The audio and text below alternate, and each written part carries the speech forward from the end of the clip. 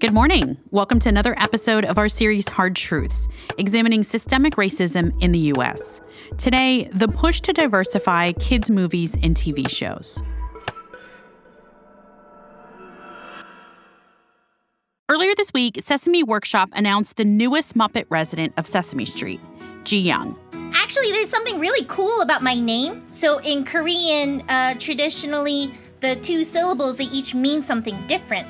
And Chi means like smart or wise, and young means like brave or courageous or strong. Yeah.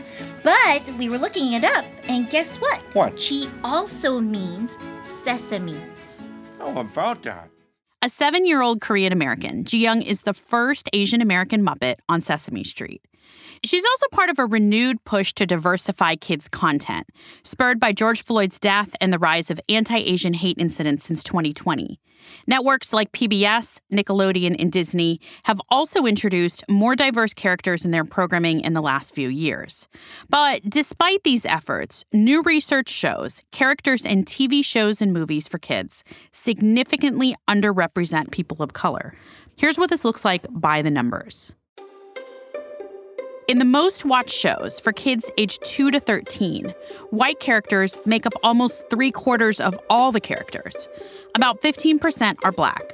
Asians comprise 4% of the roles, and Latinos make up about 8%.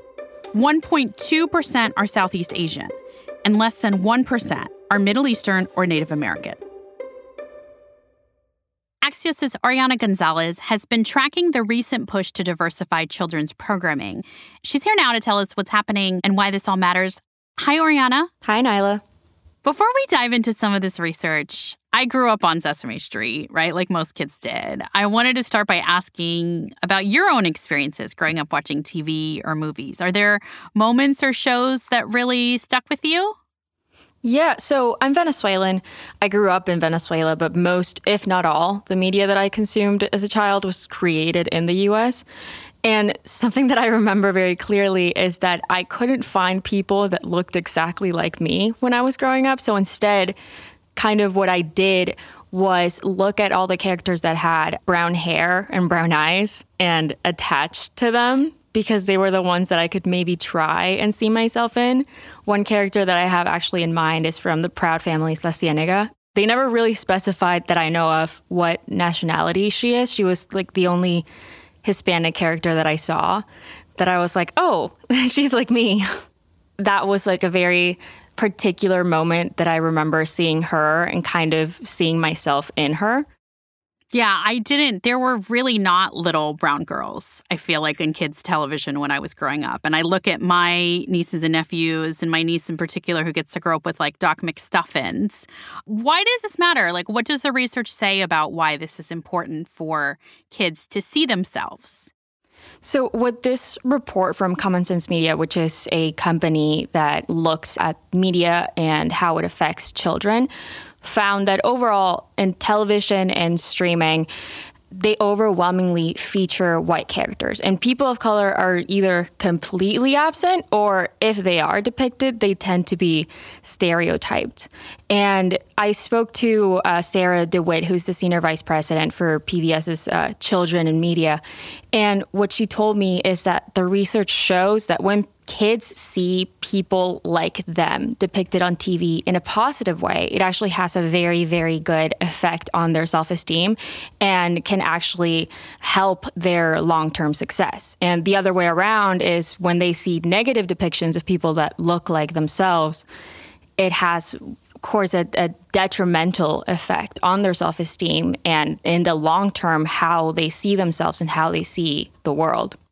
And you talk to a lot of different researchers and experts about this. What effect does this have specifically on learning and socialization of children? So Sarah DeWitt from PBS was telling me that, you know, for when kids are exposed to positive depictions of people who look like them, it definitely affects their self-esteem. It affects their long-term success. Polly Conway from Common Sense Media, who developed the report, actually told me that besides looking at themselves, just when kids are not exposed to diversity in media, it actually makes them have a different idea of what normal is. They don't really understand what normal or ideal is. And they start having a skewed viewpoint of what society looks like. And since they're watching shows that are overwhelmingly white, to them, they start learning that normal or ideal is white. We'll be back in a moment with the new shows and characters that are diversifying kids' shows.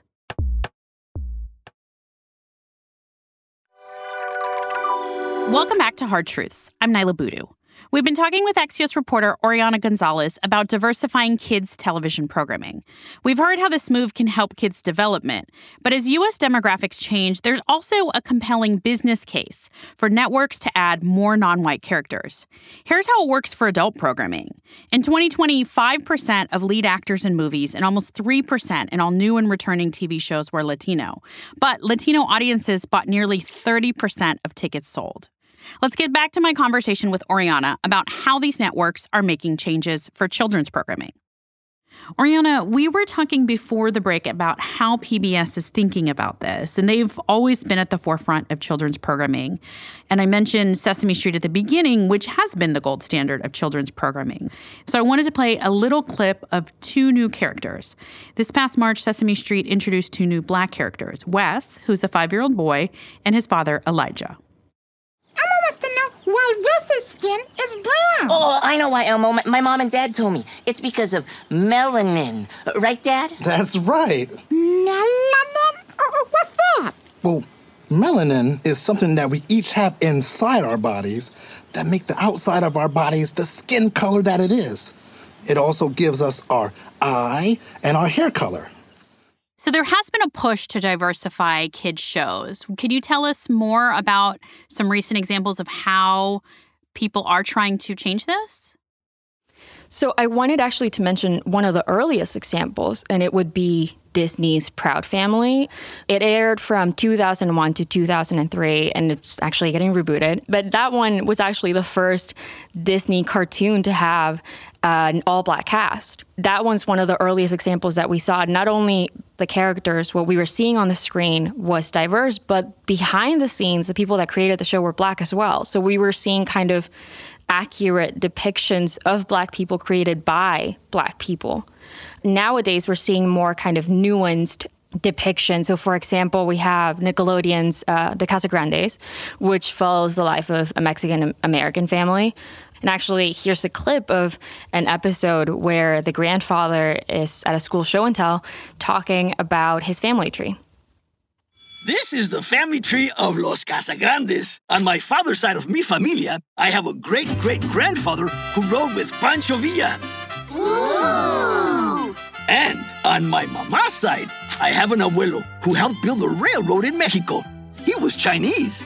Hey, did you know that? No way. That's so cool. So it's not limited to just having a person that is similar looking to themselves, but it's seeing what this person's life is like, what they believe in, what culture they follow is what they in real life also celebrate. I want to go back to one thing that you mentioned, which is the idea of who's creating these shows. How much is there also a push? Certainly, we've heard Hollywood have a lot of conversations about diversity behind the camera. Is that also true? Is that same conversation happening in children's programming? It's definitely happening for children's programming. There's been a push to see that the images that we're seeing are also kind of backed by their creators. It's not just having a diverse cast, but having a white crew depict what they believe is accurate for a specific race or whatever group.